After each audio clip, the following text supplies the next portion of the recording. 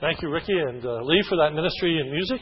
Those of you who don't know our brother Lee Richwine, Lee and Joan and family worshiped with us for 14 years, and were an integral part of the life of our church. Since then, they have moved away, but we're always glad when they can come back, and thankful that today not only came back, but ministered in music as well. We appreciate that very much.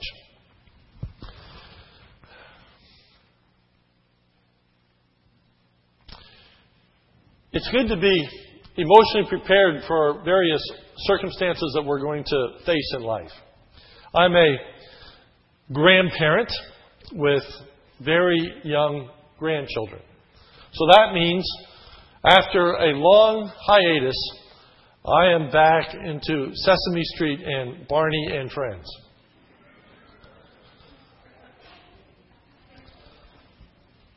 Barney and Friends is my favorite.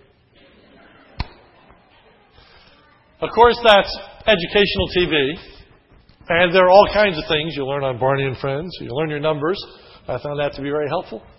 You learn your colors. You learn about various emotions, and you learn about being prepared for various situations in life, such as Barney goes to the dentist, Barney goes to the doctor's office, Barney goes to the firehouse. I like going to the doctor's office the best. Barney comes in, and if you know, he's that big purple dinosaur. And walks in, and there's a waiting room there. A nurse comes out to greet him. He's taken back.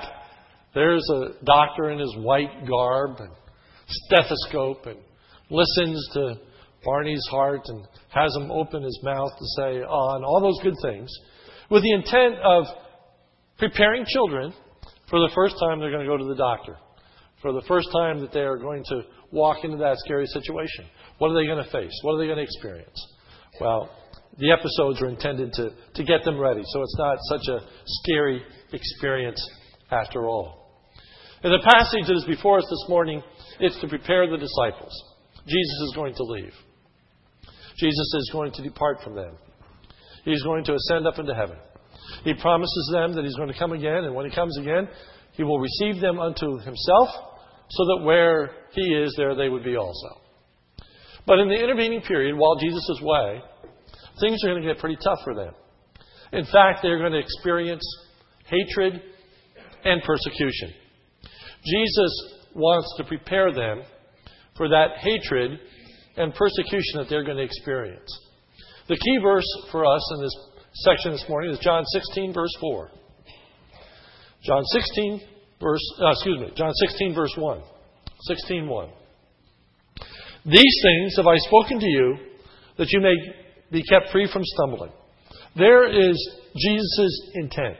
That's why Jesus gives us these words. These words have I spoken to you, that you may be kept from stumbling. It's always good to know why people tell us the things that they do. Sometimes I wonder. People will tell me something, and I'll be in the back of my mind, I'll be thinking, why are they telling me this? What do they expect me to do with this? How am I to react to this? And sometimes I come right out and ask them, what do you expect me to do with this information? You expect me to talk to somebody? What do you expect? And a lot of times they'll say, well, nothing, I just wanted you to know. Here we know the expectation of Jesus. Why did He tell them these things? He said, I'm telling you these things so you don't stumble, so that you don't abandon the faith, nor fail or neglect your duty in being witnesses for me. So these things I tell you so that you don't abandon your faith, nor neglect your duty in being witnesses for me. So we want to look at the things that Jesus told them so that they might be a help not only to the disciples but to us. What kinds of things do we need to know so that we won't abandon the faith nor neglect our duty in being witnesses for the Lord Jesus Christ?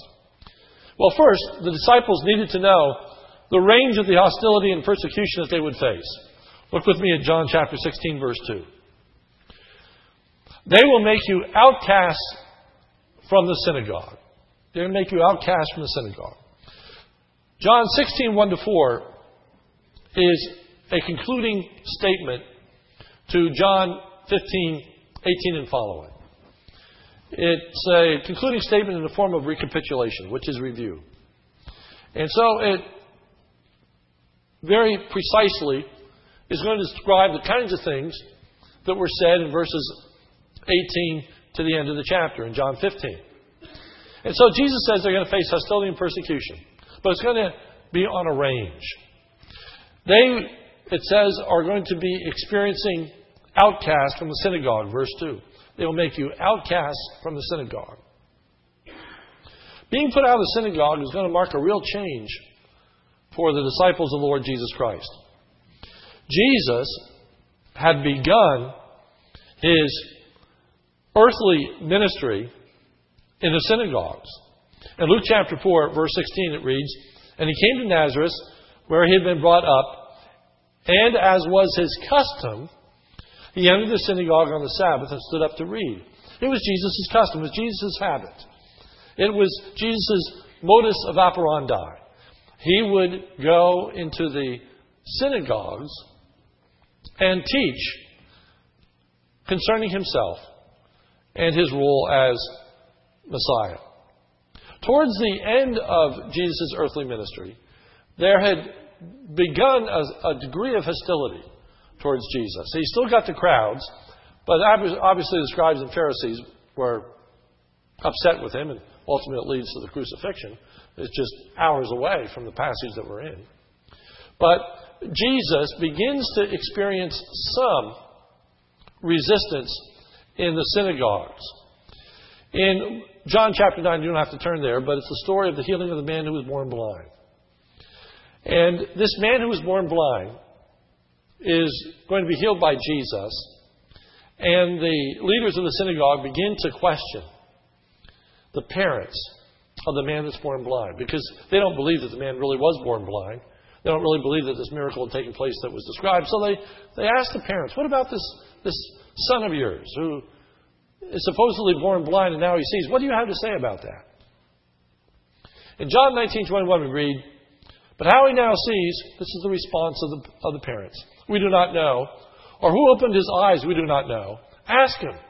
He is of age. He shall speak for himself." His parents said this because they were afraid of the Jews, for the Jews had already agreed that if anyone should confess him to be Christ, he should be put out of the synagogue. The Jews had already agreed that if anyone would profess Jesus to be Christ, they'd be put out of the synagogue. Now, this is a local decision. And the already agreed speaks to a foreshadowing of what's going to take place in the future. In this instance, already, even before Jesus' death, even before the crucifixion, in this particular local synagogue, they already said, if anybody's going to follow Jesus, you're out. And they cast out of the synagogue the man who was born blind, because he's going to identify with Jesus Christ. Jesus said the time's coming. Well, that's going to become universal. A time is coming in which all Christians are going to be banished from the synagogue. Now, it's going to take a little time. Even in the public ministry of the Apostle Paul, he regularly goes into the synagogue to teach. Acts 18:4. And he was reasoning in the synagogue every Sabbath, trying to persuade Jews and Greeks. That's referring to the ministry of the Apostle Paul. So even in the time of Paul every Sunday, every Sabbath day, every Saturday, was in the synagogue teaching and preaching about Jesus Christ. Jesus said, for the time's coming when they're going to cast you out of the synagogues. It's not going to happen. And as the apostles experienced more and more, they found more and more doors closing to them in the synagogue. And yes, in fact, the day came in which if you identify with Christ, you were going to be put out of the synagogue. It did happen. There was a great significance in this being banned from the synagogue. It would affect the disciples in two ways. First, it meant that their religious teaching would be rejected. I'm going to save that and come back to it. The second meant that socially they would be shunned. And being an outcast of the synagogue, it meant that they were no longer viewed as Jewish. They were likened unto the pagans. It meant that any Jew in good standing would not have any commerce with them. They were fishermen. If they went back to fishing, it had been pretty hard for them to sell fish if they're not a part of the synagogue. Couldn't do business with them. They were pagans. But more than just a financial implication for the disciples, it meant they'd be shunned, be rejected by their loved ones, by their friends. They'd be social outcasts. They'd be not welcomed. They couldn't sit and eat meals with people who were part of the synagogue. It meant that they were going to experience a totally different way of life than what they had known it. Not the persecution that later is spoken of where they're going to give their lives. Now much more subtle. Much less stringent in some ways. But yet a burden to bear. But things are going to get bad and they're going to go to worse. For we find in verse 2 it says, they'll make outcasts from the synagogue, but an hour is coming. It's going to get worse. An hour is coming that everyone who kills you will think he is offering service to God. Each one of the apostles, with the exception of John, who's the writer of this book, every one of them is going to die there for their faith. Every one of them is going to be a martyr. Every one, without exception. John being the lone exception, and John dies on the Isle of Patmos in exile. He dies a prisoner, if you will, in isolation on the Isle of Patmos. Things are going to get bad, and they're going to get worse. Jesus tells them what they're going to face. You know, as we read through the book of John, obviously we don't want just to have a history lesson and learn about what is true for the apostles. We always look for application of what we are to take away from passages such as this. As we think about this particular verse, we find that there is indeed a range, as I said, of persecution. Of, on the one hand, being put out of the synagogue to the place of actually having to shed one's blood and give one's life for their faith. Religious persecution ebbs and flows. It comes and goes to greater and lesser extents. And it ebbs and flows over time and in locale. So that in our country, we know very little religious persecution. There are places on the face of this earth, many of them Islamic nations, in which, if you're going to identify with Jesus Christ, it is life-threatening. It's a capital offense. You could die. And there are Christians today, around the globe, that are dying because they identify with Jesus Christ. That is alien to us. We don't experience that. We don't sit here in fear and trepidation that the police are going to come in and haul us away, that we're going to be put on trial or just summarily executed. Those things don't happen to us. But it is helpful to realize what we're going to face in our Christian faith. And I think it's helpful to realize for the disciples that things were going to get worse. There is a very real possibility that in the United States, things could get much worse than what they are now. It's pretty universally accepted among Christian sociologists that we are living in a post-Christian era. Let me say that again. Right now, we are living in a post-Christian era in the United States. What does that mean? Well, it means that we moved from a place in time in which Christianity was enjoying a favorable position. That there was a sense that there was a time in our country that it was actually advantageous to be a Christian. Some of those advantages can be seen in even the fact that the church is still tax exempt. We have a favorable status. We don't have to pay property tax on the property that the church building sits. You enjoy the tax exemption of being able to give a charitable contribution to the church and having that removed from your income so you don't have to pay tax on those charitable gifts. Things are changing. Things are changing. Most of the tax exemptions that exist for things other than churches themselves, such as religious institutions or bodies or programs, their tax exempt basis is not on the fact that they are a religious institution, but rather that they are a nonprofit organization. For example, Pine Bible Conference enjoys tax exemption, but they do so because they are a nonprofit organization, not because they're a religious organization, not because they're owned and operated by the Biofellowship Church, but they experience a tax-exempt status because they're a nonprofit organization. This whole issue of taxation is becoming more and more of an issue in our society. There are a lot of communities now that are actually zoning against churches. They are presenting zoning laws that are making it much more difficult for churches to be built in their communities. Parking reasons, traffic reasons, and a large part of it is this whole tax-exempt issue because they're not contributing to the local budgets of their communities. They're seen as being a burden rather than to be a help.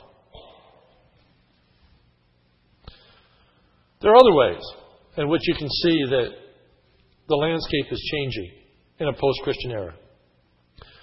There was a time, some of you can remember, when there was Bible reading and prayer in public schools. I can remember back to when I sat in a classroom and the Bible was read every morning. And it was started with prayer. In 1963, the Supreme Court said that was illegal and couldn't be done any longer. There was a time that there were blue laws in this country, blue laws in the state of Pennsylvania, so that commerce could not be conducted on a Sunday. Stores could not be opened. You know, for a younger generation, all that seems really bizarre because things have changed dramatically. And I'm only using this as an illustration that, in fact, things are changing. We're moving from a Christian to a post-Christian era. So that now, in some places, alcohol can't be sold on Sunday, but for the most part, Sunday is like any other day. Sunday doesn't experience a special place in our community. I can remember a time when there was no such thing as sports on Sunday. Now, of course, professional sports abound. You can remember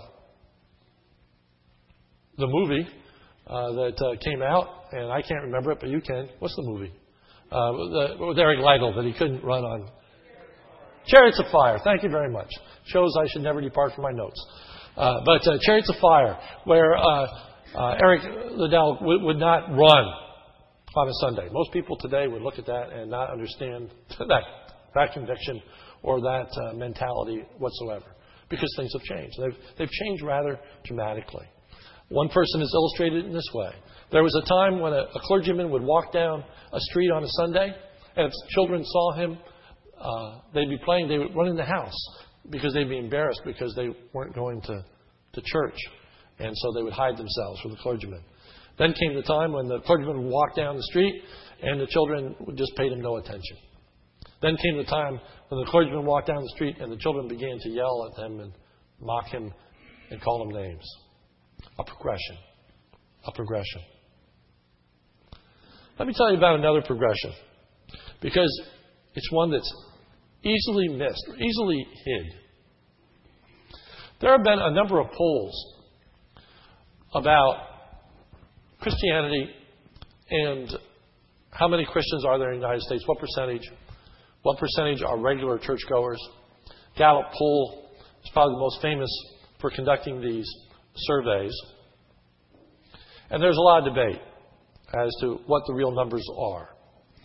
Very recently, two individuals two researchers, Kirk Hathaway and Penny Marlar of Stanford University, did a study on church attendance.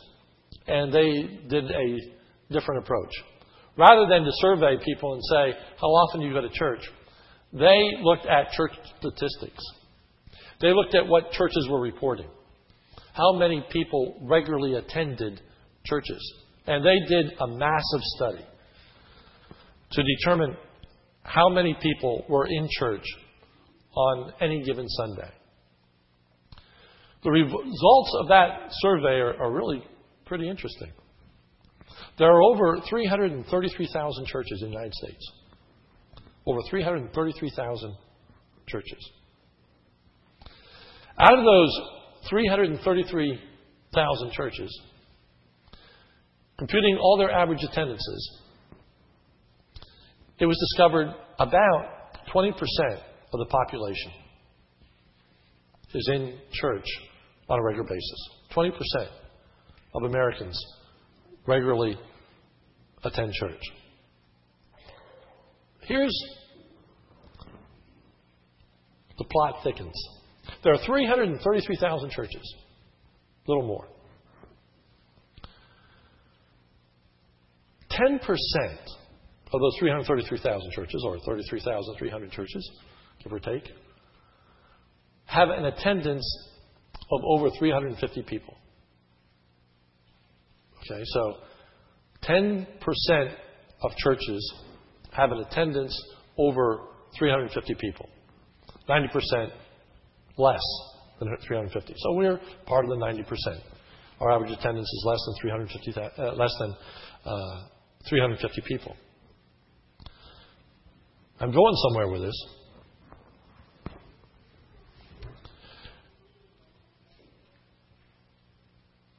% of Americans attend church on a regular basis. 10% of the churches in America are over 350 people.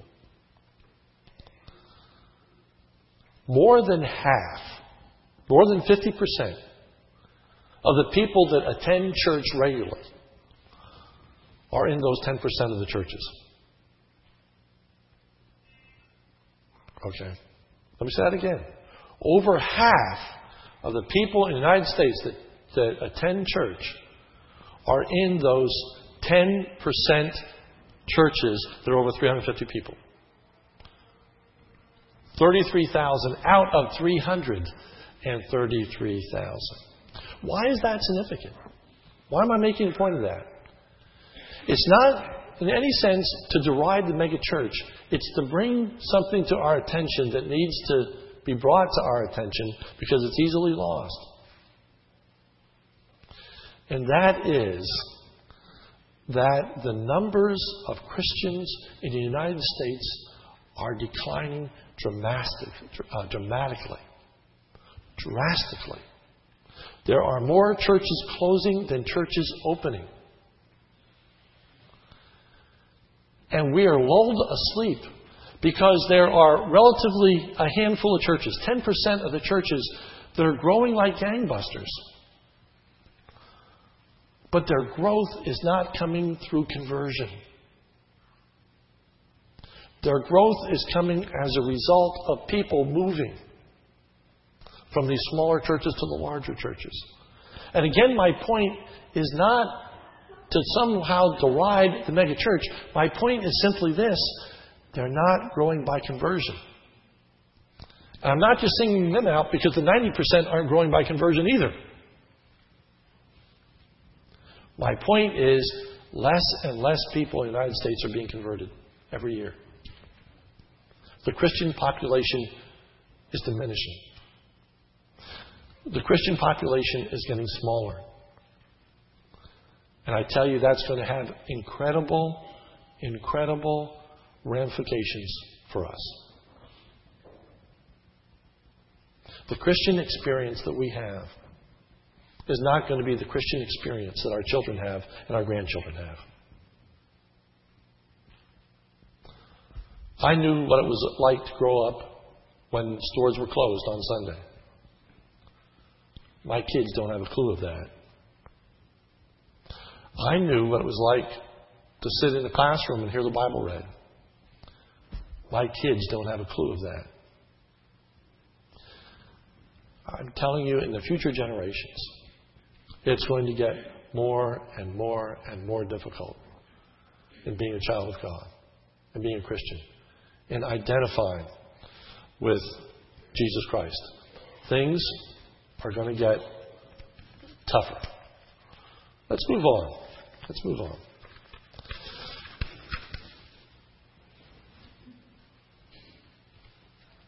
The disciples needed to know the reason for the hostility and the persecution that they were going to face.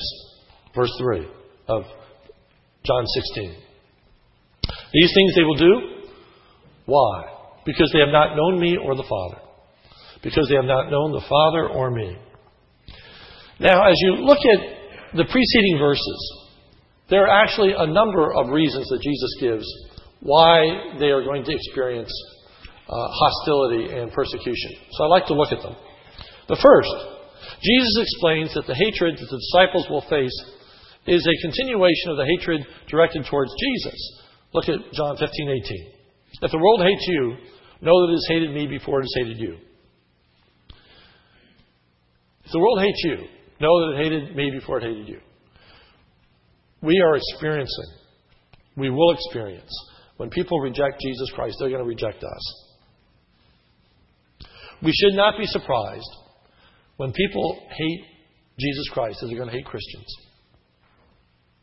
One of the things that I learned early on in life, very young in the pastorate, I began to realize if people are going to have problems with God, they're going to have problems with the church. If people are going to be out of fellowship with God, they're going to be out of fellowship with the church. If people are going to find fault with a God who is perfect, how much more are they going to find fault with a church and a pastor who's imperfect? It shouldn't surprise us. It shouldn't surprise us that when people are out of fellowship with God, they don't have a high view of the people of God. Secondly, the hatred that the disciples will face is because in identifying with Christ, they are different from the world. Verse 19. If you were of the world would love its own. But because you are not of the world, but I chose you out of the world, therefore the world hates you. There's a difference that exists between the child of God and the person who doesn't know the Lord Jesus Christ. And that difference is a source of contention. It is a source that sometimes leads even to the point of hatred and persecution. Thirdly, the hatred that the disciples face is due to the rejection of Jesus' teaching. Verse 20. Remember the word that I said to you. A slave is not greater than his master. If they persecuted me, they will also persecute you. If they kept my word, they will keep yours also. They reject the teaching of Jesus. And because we teach what Jesus taught, they reject us. Timothy says the time will come when they will not endure sound doctrine, when they won't listen to what the Word of God has to say. We live in a day and age in which the Word of God is being rejected. And churches are compromising. In a desire to be more palatable to what people want, there's less and less preaching and teaching the Word of God. We need to avoid and be aware of that danger. Fourthly, the hatred that the disciples will face will result from a misplaced religious zeal. Look with me at John 16:2 again, the recapitulation. They will make you outcasts from the synagogue. Now these words. But an hour is coming for everyone who kills you to think that he is offering service to God. There's a time coming when everyone that kills you is thinking that they're offering service to God. They think that they're on God's side by putting you to death. Now, historically, we can understand that pretty readily because we have the incredible example of the Apostle Paul. The Apostle Paul, in a religious fervor and a desire to protect what he understood as the truth, persecuted the church relentlessly. was responsible for the death of many, many Christians, stood beside Stephen at his martyrdom, consenting with those that took the life of Stephen. Paul was a persecutor of the church, and he did it out of religious zeal.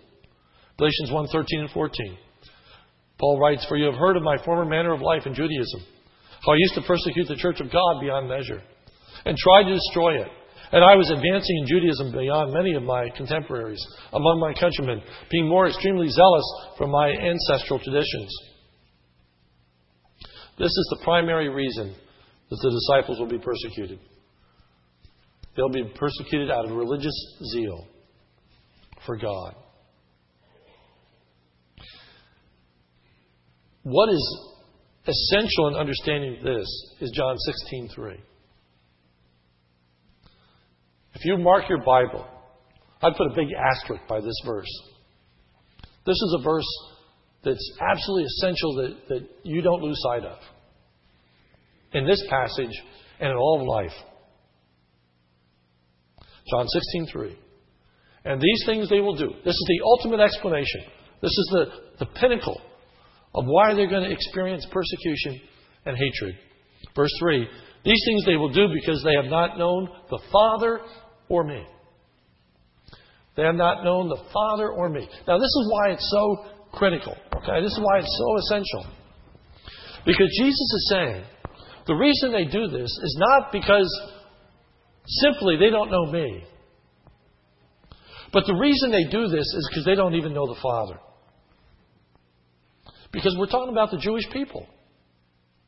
We're talking about religious zealots. We're talking about people that have dedicated themselves to the Scriptures. We're talking about scribes. We're talking about Pharisees. We're talking about moral people. We're talking about upright people. We're talking about people that pray. We're talking about people that memorize not the Quran, the Old Testament. We're talking about people that have zealously tithed, given, sacrificed. We're talking about incredibly religious people that Jesus says don't know the Father. Not just that they don't know me, they don't know God. They don't know the true God. They don't know the triune God. They don't believe in the real God of the Bible. Now, look with me in a cursory fashion at John 15, verse 21. "But all these things they will do to you for my name's sake." Why? Because they don't know the one who sent me. Verse 23. "He who hates me hates my Father also. He who hates me hates my Father also." Verse 25. "But they have done this in order that the word may be fulfilled, which is written in their law. They hated me without a cause. He who hates me hates my Father also." Verse 24. "If I had not come among and done the works which no one else did, they would not have sinned." Now this phrase, "But now they have both seen and hated me and my Father as well." Repeatedly, in these brief verses, Jesus links hatred with Him with hatred of the Father. Hatred of Him with hatred of the Father. You see, it was absolutely essential that the apostles got that. Because they're going to be kicked out of the synagogue. And I said there were two implications for that. One of it was social, economical. They were going to have the hardships and the difficulties of being shunned. But the other is that they're going to be rejected on the basis of a theological understanding. They're going to be branded as heretics. They're going to be branded as blasphemers. They're going to be told by the religious community what you believe is unacceptable, what you believe is unbiblical, what you believe must be silenced. It can't be acceptable. Jesus makes it clear repeatedly, if you don't have me, you don't have the Father. If you don't have me, you don't have the Father. That's where the grounds for religious persecution begins. That's where the seeds are sown. Jesus said what is in our day very controversial. John 14:6. I am the way, the truth, and the life. No man comes to the Father but by me. You have no relationship to God if you have no relationship to Jesus. I tell you, that's unacceptable in our culture. All you have to do is listen to, should be in my notes, I can't think of his name. He's on Channel 44. He's a talk show host. Wears glasses and suspenders. Name that man.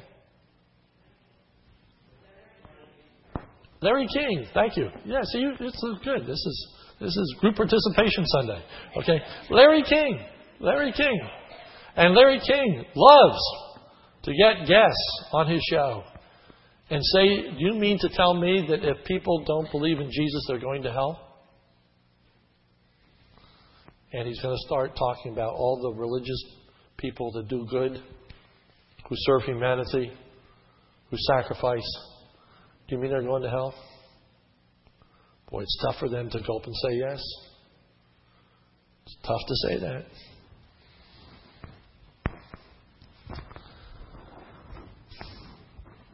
"20% of the people in the United States go to church on a regular basis. Christianity is declining.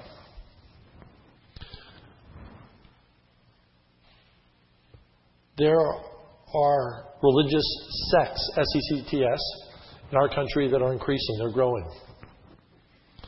The Muslim faith is growing in the United States. A greater percentage of the pie are going to other faiths, other religions.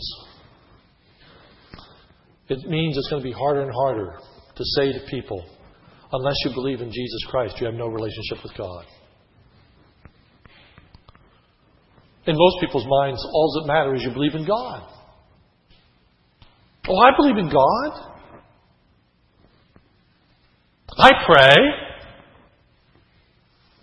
What religious group doesn't pray? What religious group doesn't believe in a God? But identify with Jesus Christ, that's a whole other story. There are occasions in which I am asked to pray publicly at civic celebrations, organizations, etc., etc. And they'll contact me and say, Reverend Reed, we'd like you to give us an invitation. Would you be willing to do that? And for the most part, I say yes. On one occasion,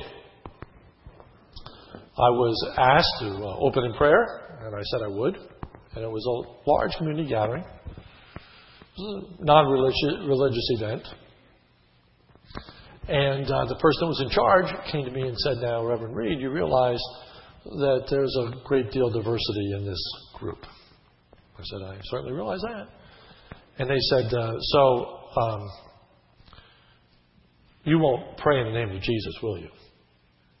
You're welcome to use God all you want, but please don't pray in the name of Jesus. I said, that's the way I pray. I said, take it or leave it. That's what I do. If you don't want me to pray, I can understand that. I won't pray. But if you want me to pray, that's what I'm praying. The ball's in your court. You either call me up or you don't. Well, that puts them on the spot because your name's in the program. So what are they going to do? All right? In this particular instance, they backed off because it was in their court. If you don't want me to pray, call somebody else.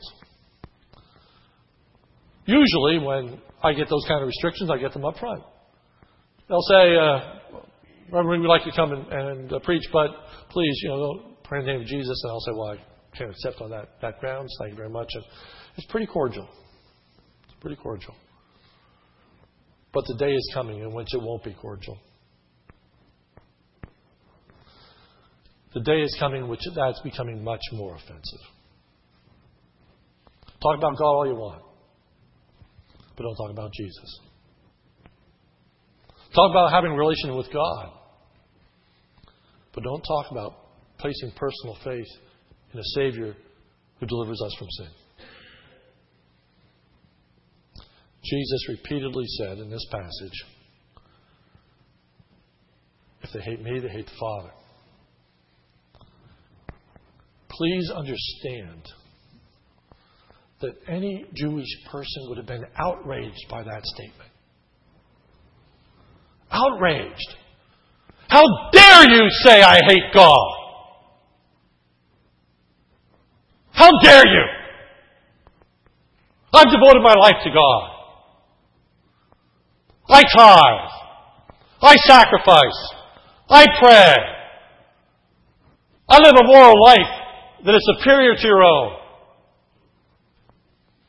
Who are you to tell me that I don't love God?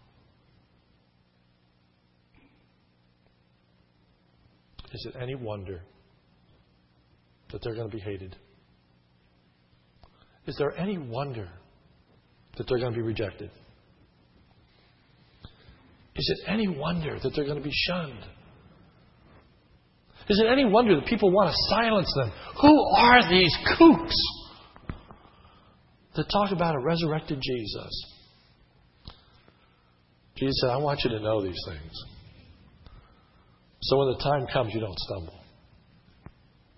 So when the time comes, you don't either, one, abandon your faith, or two, refuse to identify with me.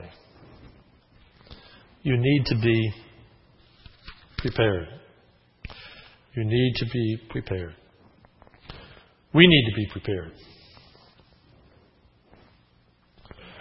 We need to prepare ourselves to live in a post-Christian era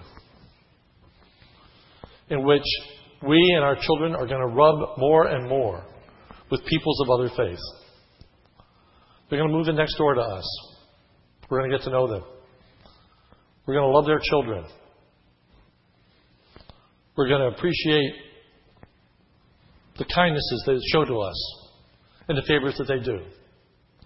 We're going to find that in many instances they are moral, dedicated, hardworking people. We're going to learn to appreciate their customs and realize that in many ways they are just like us. We're going to learn that we need to be socially tolerant, and not just tolerant, but accepting and give approval, much of which is good and healthy and right. There's no basis for us to look down on other people or to discriminate in our attitudes and behaviors towards them.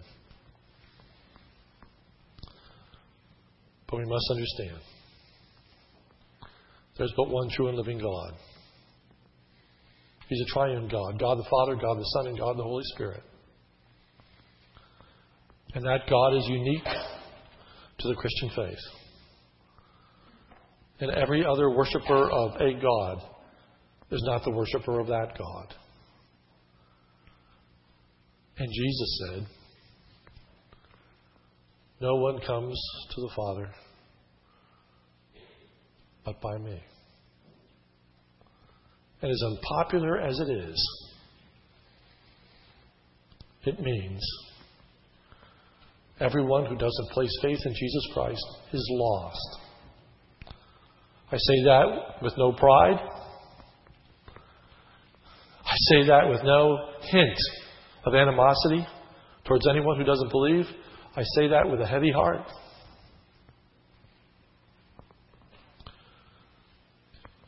There are a lot of kind, zealous, quote-unquote good people. They're going to be lost. There's going to be incredible pressure on us to be silent, to not bring up these unpleasant things. Not much danger in us going to prison, but becoming social outcasts, of offending people that we like, we admire, of having people in authority disapprove of our conduct or our speech. Oh, that's already happening. That's already taking place.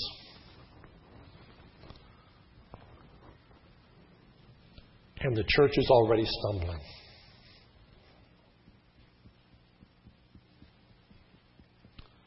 Christianity is decreasing in the United States of America. We need to be aware of it. We need to stand firm. We need to shoulder what is for us much more in kin with being put out of the synagogue than facing death. There are places on the face of this earth where people are facing death. We are not facing it here. But we're facing being put out of the synagogue, being faced and being put out of the mainstream of our culture, of our society. We're becoming a minority. We're becoming segregated. Where once Christian thought was sought, it's now intended to be silenced. Where once you enjoyed a positive reputation by being a Christian, now you're viewed with suspect. Where once in our society and culture, the pressure was on you to be in church on Sunday. That's what everybody did. They went to church on Sunday. Now the pressure is of all the other things to do on this single day than go to church. We are already in a post-Christian era. What are we going to do about it? Jesus said, I tell you these things so you don't stumble. Quickly, verse 4. But these things I have spoken to you, that when their hour comes you may remember that I told you of them. All that Jesus said will and has come to pass.